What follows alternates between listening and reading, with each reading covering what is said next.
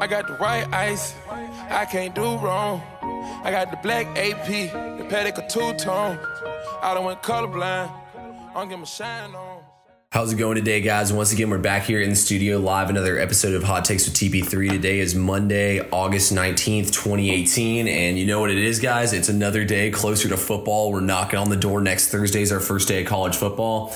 We got some preseason football that happened this last weekend, which is kind of just like a tease. And I'm over it at this point. I need football. Got a special guest for y'all on the podcast. Once again, Kyle Thacker back in the studio. Say what's up to the people, Kyle. How's it going, everybody? Thanks for having me on, Penland. Hey, no problem. We're running it back just like usual. So the first thing we're going to touch on here, guys, is a topic that's been pretty big lately, especially on Twitter. Richard Sherman was sounding off about it last night, and that's the NFL tackling rule, how they adjusted to where a player cannot lead with the crown of their helmet / hit with their helmet. I mean, the rule's terrible, honestly. I feel like it's like the Keanu O'Neal rule. My dad and I were joking about it the other day. They've already called him for it in both preseason games. I feel like they're just kind of targeting him, especially since he's known for being a big hitter. But I hate the rule. I feel like we're just moving closer and closer to flag football, and it's taking everything out of football. Yeah, I would have to agree, and it really does suck for these guys. I would say it's going to hurt the defensive backs the most, just because when they're going at the ball carriers or at whatever point it is, they're usually running the fastest. And so, I mean, a lot of times it's hard not to lead with your head. And I think the DBs are really going to struggle with this. Trying to cover the wide receivers is hard enough, and now you're telling them they can't, run downhill and lead with their head. It's how a lot of the safeties have, made a name for themselves, is head hunting coming down the field. So I think it's really going to be tough, and I'm interested to see what happens, but I definitely am nervous to see what happens as well. Yeah, I agree with you. I think it just makes the NFL one step closer to being even more of an offensively dominated league. Absolutely. I'm definitely a fan of the way they have adjusted the rule in the past to where you can't hit helmet to helmet. I think that should always be a penalty, as always, but I really don't like this rule at all. I feel like it kind of makes it touch football, and we've seen so many bad calls. There's literally a straight up sack in that Jags Vikings game that was called. I've seen so many plays just on little Twitter videos and stuff of these preseason games, and they've made terrible calls, and I feel like it's all to the referee's judgments. I would be pissed if they called some BS helmet leading with the helmet penalty on Neal, and they get fined. Too, so that's what I'm saying. It's messing with their money. They can get suspended, and it can honestly mess with games. It leaves it all up to a judgment call by the refs. Imagine if they called leading with the helmet on Keanu O'Neal making a big tackle on 4th down in the playoffs for the Falcons, and we lose the game. I would freak out. I'd probably break the TV in half. People were wondering why Roquan Smith wasn't signing a contract. Yeah, exactly. I think they got to do something about it. I feel like they got to take this rule away, or they got to do something or other to fix it, because the NFL ratings are just going to keep plummeting. And, it makes me think that basketball's been on the rise. The NBA keeps getting all these new TV deals. I think it just opens the way more and more for basketball to be the number one sport in America. Yeah, and what I do have something to say about that as well. It's saying something when the NFL, when they put more control over their league. I feel like the ratings respond negatively, and the NBA, they've, kind of let the players, be their own entrepreneur. They've let the players grow their brands and be themselves, and it's helped grow the brand of basketball as a whole, because people have come to know these athletes on a more personal basis, and you don't get that in the NFL. Yeah, and it also helps too with the NBA, how they basically adjusted it to go for the scoring players, and everybody can shoot threes off the dribble and stuff. It's become more exciting and stuff, rather than the NFL is becoming less and less exciting. So views are going in the toilet for the NFL. They had all the stuff with the players protesting the national anthem that turned a lot of people off. The NBA doesn't have any of that stuff. So the NBA just keeps getting more and more at this stuff. So I think the NFL is going to have to fix something and figure something out before the regular season starts. Will they? That's another question. But when it starts costing teams games off these big time judgment penalties, you're going to see people freaking out. So I'm not a fan at all. But let's move on from there. Let's go here to Pat Mahomes, and his arm talent. Now, I've talked a little bit about him on past podcasts, but he was full on display for me on Friday night versus the Falcons when he had that 70-yard bomb. It was 70 yards in the air to Tyreek Hill, and it was just nasty. He was a guy who we saw throw over 75 yards from his knees when he was in that Gruden QB camp. So, he's a freak athlete. He's big. He's got that strong arm. What do you think about Pat Mahomes? Yeah, so Pat Mahomes, obviously, great talent. I think he has a ton of potential. My issue with him is he's got some playmakers at wide receiver. They went out and got Sammy Watkins, and he's got Tyreek Hill there, and obviously Travis Kelce's arguably the best tight end in the league. But my issue is he has got a very beaten down offensive line that is just not very good, and I'm worried that the more he gets sacked, the lower his confidence is going to go down.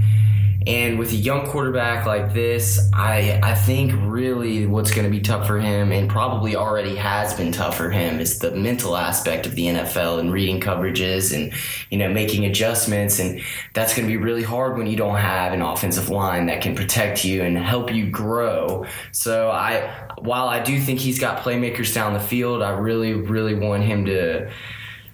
I want to see that O-line protect him so he can continue to get better.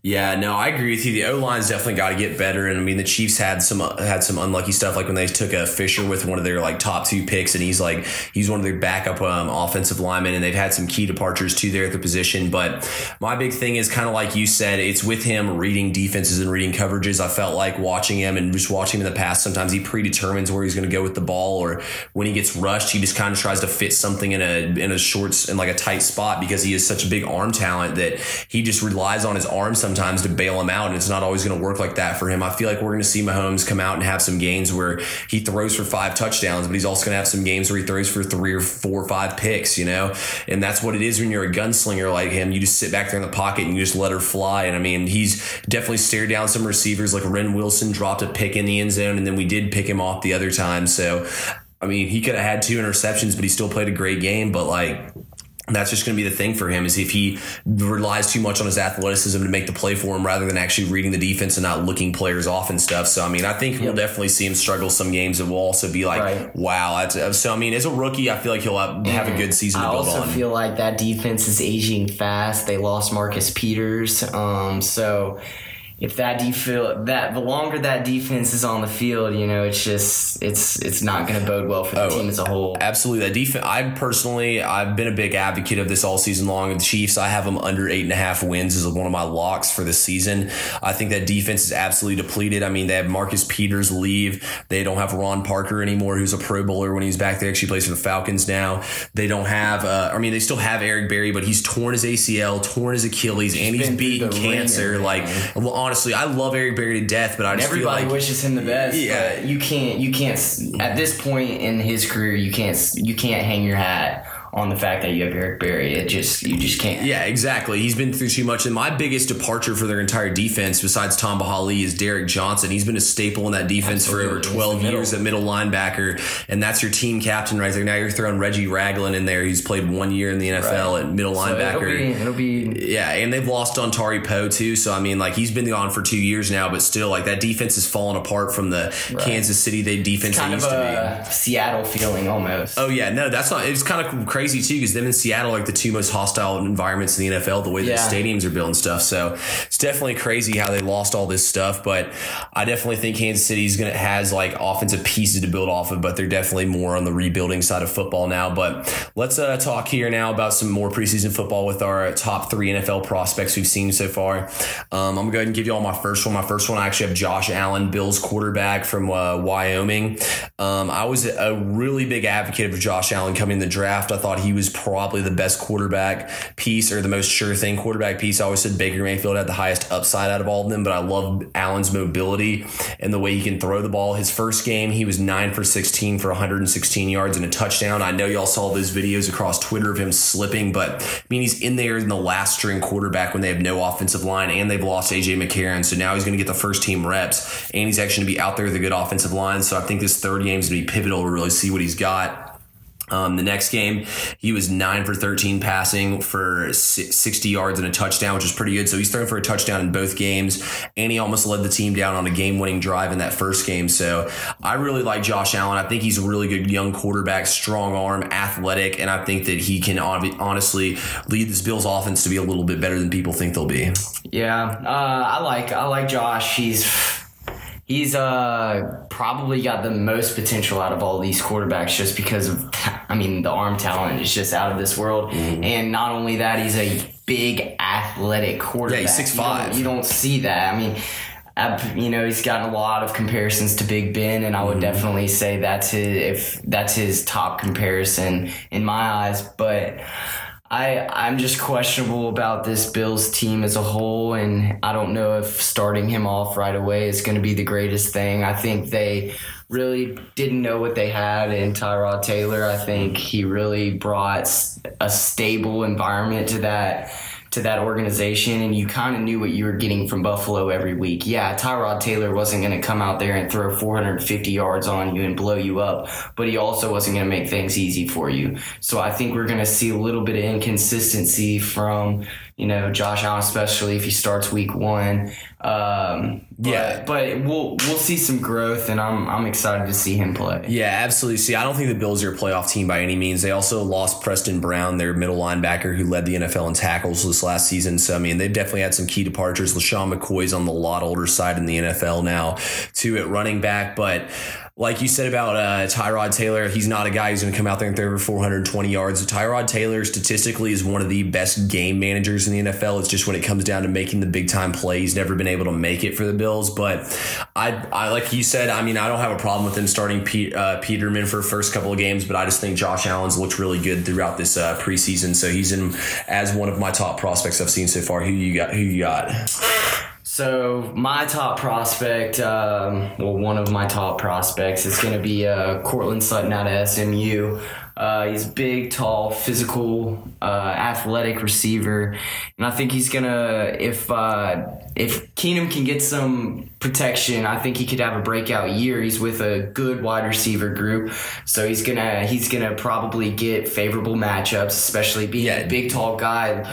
And there's another big, tall guy going to be there with him in Demaryius Thomas, but there's also a speedy guy in Emmanuel Sanders. Exactly. So he's in a really good position as far as the wide receiver group, and I think he's going to surprise some people. So yeah, no, I definitely like Courtland Sutton. I liked him a lot coming out of SMU. I thought he's one of the better wide receivers in this draft class. I think he could have a good chance there too. I honestly like Case Keenum. I know he hasn't played that well yet in the Denver offense, so it's going to be weird to see, but I think Denver could be one of those sleeper teams, and I think a lot of it depends on how Keenum plays. Defense is good enough to carry them. And I like Royce. The offense got to do their job. Exactly, and Royce Freeman almost made my list too, and he's looked really good in the preseason so far. But also about this list, we're not necessarily lifting off our top 3 prospects because we would both have Saquon Barkley at number 1, but we could sit here and talk about Saquon Barkley, but the average NFL fan knows Saquon Barkley's good. So we're just more so talking about players that have impressed us and that we think have a lot of potential. My next player is James Washington, Pittsburgh Steelers receiver. He's from Oklahoma State. In the first preseason game, he really didn't do that much. He had 2 receptions for 44 yards, but he really showed off his speed. And when he was in there with Mason Rudolph, they kind of connected that old chemistry, and he had 5 catches for 114 yards and 2 touchdowns. And one of them was a huge, 65-yard catch. And he just looked really good in that game. There's not a lot of defense in that Steelers-Packers game. And I really think him in the slot could be dangerous, especially if they can get Le'Veon Bell in there with his catching ability. That basically gives you 4 players along with Brown and Smith-Schuster who are freaks at catching the ball on the field at once. So, this Steelers team could have an absolutely stacked up offense, and James Washington could reap the benefits of double teams on the outside and linebackers and safeties keying on Le'Veon Bell. He can take advantage of what Martavis Bryant refused to. So. Exactly. Who's your next player? So my next player is going to be a little bit of a homer pick, but I think Leighton Vander Esch is in a really, really good position in Dallas. He was their first round pick out of Boise State. Huge, 6 foot. He's like 6'4", 6'5". But the main reason I think he's gonna, have a really good, at least at the beginning of his career right away, he's going to have a really good opportunity to be successful because he's if they can stay healthy, an extremely good linebacker group there in Dallas with Sean Lee, and Jalen Smith has looked incredible in his second year healthy. This preseason, he's been looking terrific, and I've seen great things about him. So Dallas is very hopeful about Jalen being healthy for another full season after that ACL tear. And Sean Lee, when he's healthy, is one of the most productive NFL linebackers. So going in there with that group, he's gonna do really well, I think. Yeah, no, I agree with you there. I think he's also a really good sleeper, especially on that Dallas defense. They've got a stacked up D line, which makes it a lot easier for the secondary and linebackers. I mean, like you said, Sean Lee, if he can stay healthy, a big if, but if he stays healthy, he's good. And I mean, Jalen Smith, people forget, was supposed to be a top 5 pick before he tore that ACL up. Right. So, I mean, Dallas definitely, that defense has a lot of potential. I know, isn't DeMarcus Lawrence suspended for, 2 games? That's David Irving. That's actually suspended for the first 4 games for I think it was substance. Yeah, same thing, Julian Edelman and all them. But yeah, Dallas's defense definitely going to be better next year, and they're going to need it in a stacked up NFC. He could play. Yeah, absolutely. They'll absolutely need that defense because the offense is mainly worried about controlling the ball, and they're not necessarily going out there to put up 40. So. Yeah, no, I agree with you there. My last offensive player I have on here is Lamar Jackson. I mean, I love watching Lamar Jackson. I'll never forget waking up hungover, watching him run all over Florida State and absolutely destroy us, and then yell "Free Kodak" in the camera. I was like, geez, this kid's destined for greatness. But I mean, he's done nothing but impress me so far in the preseason. He had, in his first game, he was 4 for 11 for 33 yards, a touchdown. He also threw an interception, but I mean, he's still learning. 8 rushes, 25 yards. Then his second game, he was 7 for 18 passing for 119. He broke that 100-yard mark and had a rushing touchdown. It was all over Twitter, him running that ball in. I mean, Lamar Jackson, guys, obviously we're not going to see him at the beginning of the season. We might have to wait a little bit before we actually see him, but we all know what he can do and what kind of freak athlete he is, and he's done nothing but impress so far. So I'm just looking for more big things from Jackson. Look for him to keep building and getting better at reading that defense and taking snaps under center. Yeah, and I'm really, really excited for Lamar, for obvious reasons. My issue here is I really, really hope that Baltimore does not screw this up.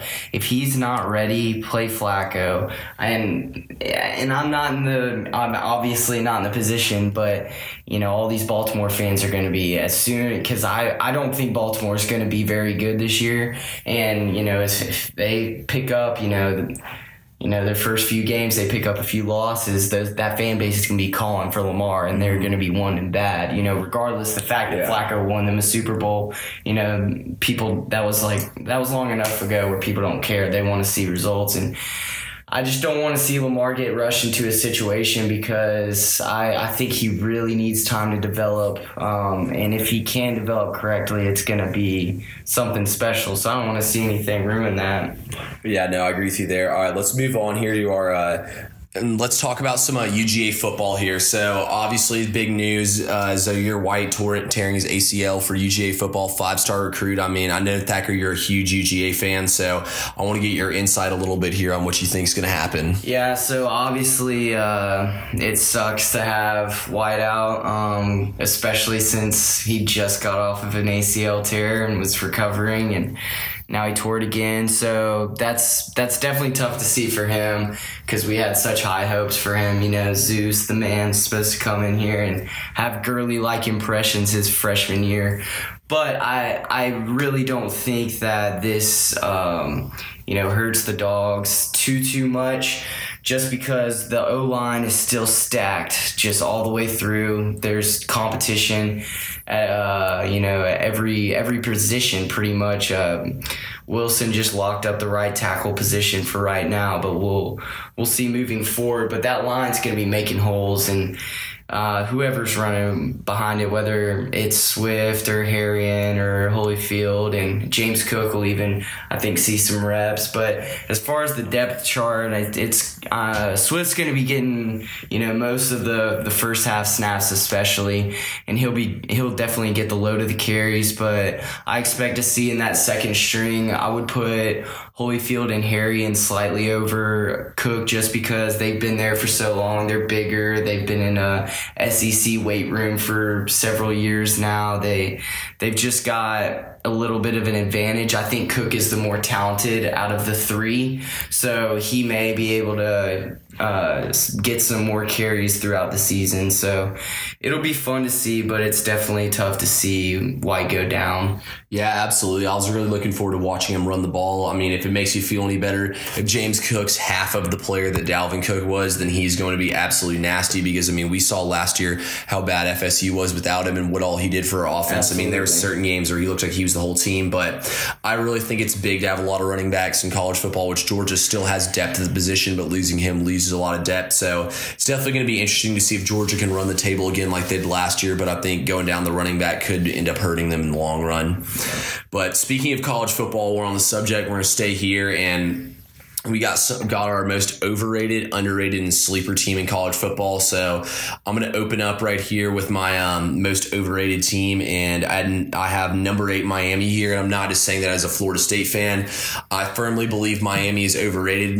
Reason number 1 being their head coach is Mark Richt, and which I know you disagree with me on. Mark Richt is the biggest choke artist in college football and possibly in sports. I mean, Mark Richt every single year, Georgia has all this hype and everything, never play up to it, and I feel like a lot of it was Mark Richt's fault, and I feel the same way with Miami. You're killing me, man. You know, I can't necessarily disagree with the fact that you think they're overrated, because I do think their AP ranking was a little bit high just because they lost some talent. And yeah, they lost their top 2 wide receiver, their tight end and their top wide receiver in the NFL. But come on, you can't talk about my man Mark Richt like that, because I understand, you know, he might not be the greatest in-game manager. He might let some opportunities fly through the dust, but you have watched this man come into an organization with rich history that has just been underperforming year after year, head coach after head coach, and he comes in and puts structure to this team,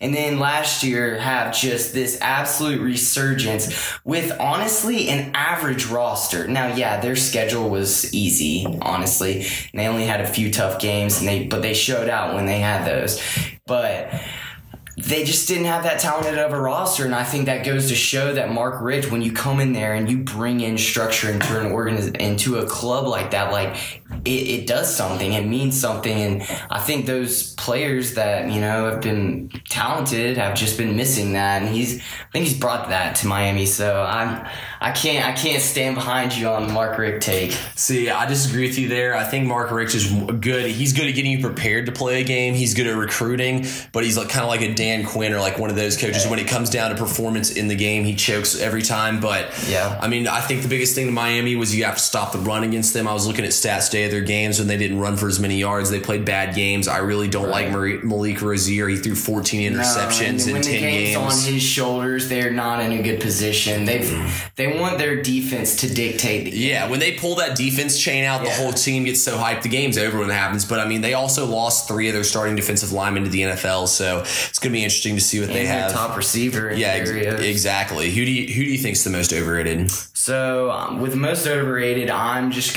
going with Notre Dame for a few reasons. First of all, they lost some of their top players. Definitely their top player in Quentin Nelson went number 6. Then Mike McGlinchey also going in the first round. There's a guard and a tackle right there gone. But not only did they lose 2 of their offensive linemen, also lost their tight end to the NFL draft and their number 1 receiver. So that offense has really got to be rebuilt.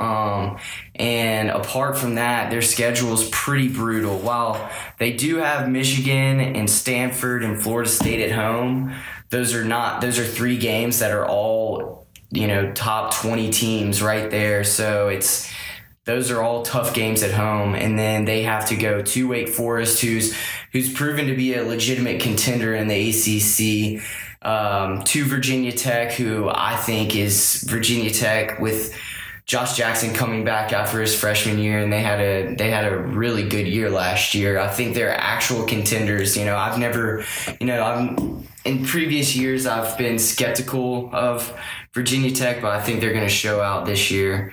And then they also have to go to USC, so definitely a tough schedule for Notre Dame. Offense. I agree with you. I don't really see Notre Dame running the table. I think their schedule is way too hard for them. They do have their quarterback in Malik Zaire coming back again, but I just don't really see them running the table. I agree with you. The schedule's way too stacked up.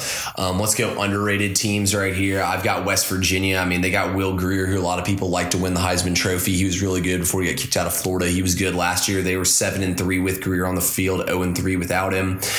They have David Sills, who we all know is that kid who he committed to USC when he's like 12 years old. Now he's probably going to be a first-round pick in the NFL draft. Ever since getting Tony Gibson as their defensive coordinator, West Virginia has a top 50 defense. They're hard. They have a favorable schedule, and they get Oklahoma at home, which is big. That's the last game of the season, so that's gonna be a huge game right there. But they're at NC State, who lost a lot of defense, so that's gonna play to their favor. That's gonna be a high scoring offensive shootout. I'd bet the over in that game.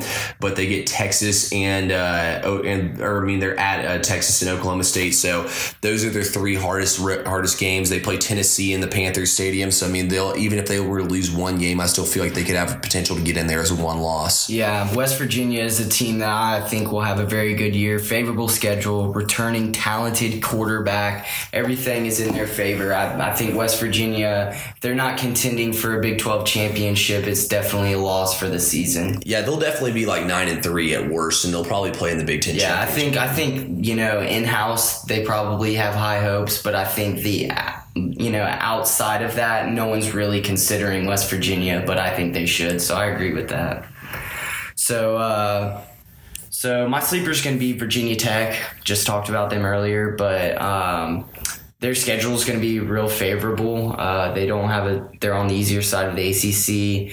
They'll start out with Florida State, which will be tough, but they have Notre Dame and Miami at home. So I think their schedule looks good, and they got Josh Jackson returning. He threw for about 3,000 yards last year, 20 touchdowns, and then ran for another 6. And he's coming in. That was his freshman year. This guy, who knows what's in in store for him. So I think that Virginia Tech is very excited for their year coming up, and they're ranked 20th in the AP poll. I think they're going to finish much better than that. Yeah, no, I agree with you on that completely. Virginia Tech's very underrated. They do have an easy schedule. The Coastal's pretty easy in general. I could see them losing to Florida State at the beginning of the season, then beating Miami and Virginia Tech at home and represent the Coastal in the ACC championship. And who knows? Anybody could upset. I'm a Florida State fan. I probably think Clemson's going to be in that game. So, I could see them upsetting them. But like you said, it's also a very hostile environment where they play at, and they get crazy special teams play there. So, it's going to be tough to go in Virginia Tech and beat them. Absolutely. So I definitely like that too. Let's move to the last topic here. It's our sleeper team. I have Penn State at number 10. Obviously, you're like, what you mean by a sleeper? A sleeper to get to the Final Four. I think everybody's sleeping on them hard. Trace McSorley, to me, is a Heisman Trophy candidate. Their running back Miles Sanders was a top 5 running back recruit when he came out of high school. He's a junior. He sat behind Saquon Barkley, kind of learned from him, watched him. He's even said that Saquon Barkley was a good mentor to him. So I feel like they got a lot going from there. They get Ohio State, Michigan State, and Wisconsin all at home.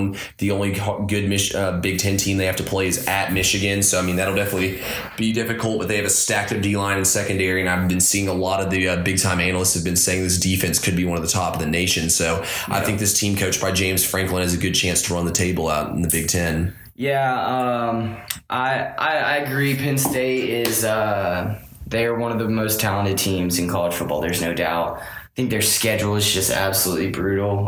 They're going to have a tough time just within the Big Ten.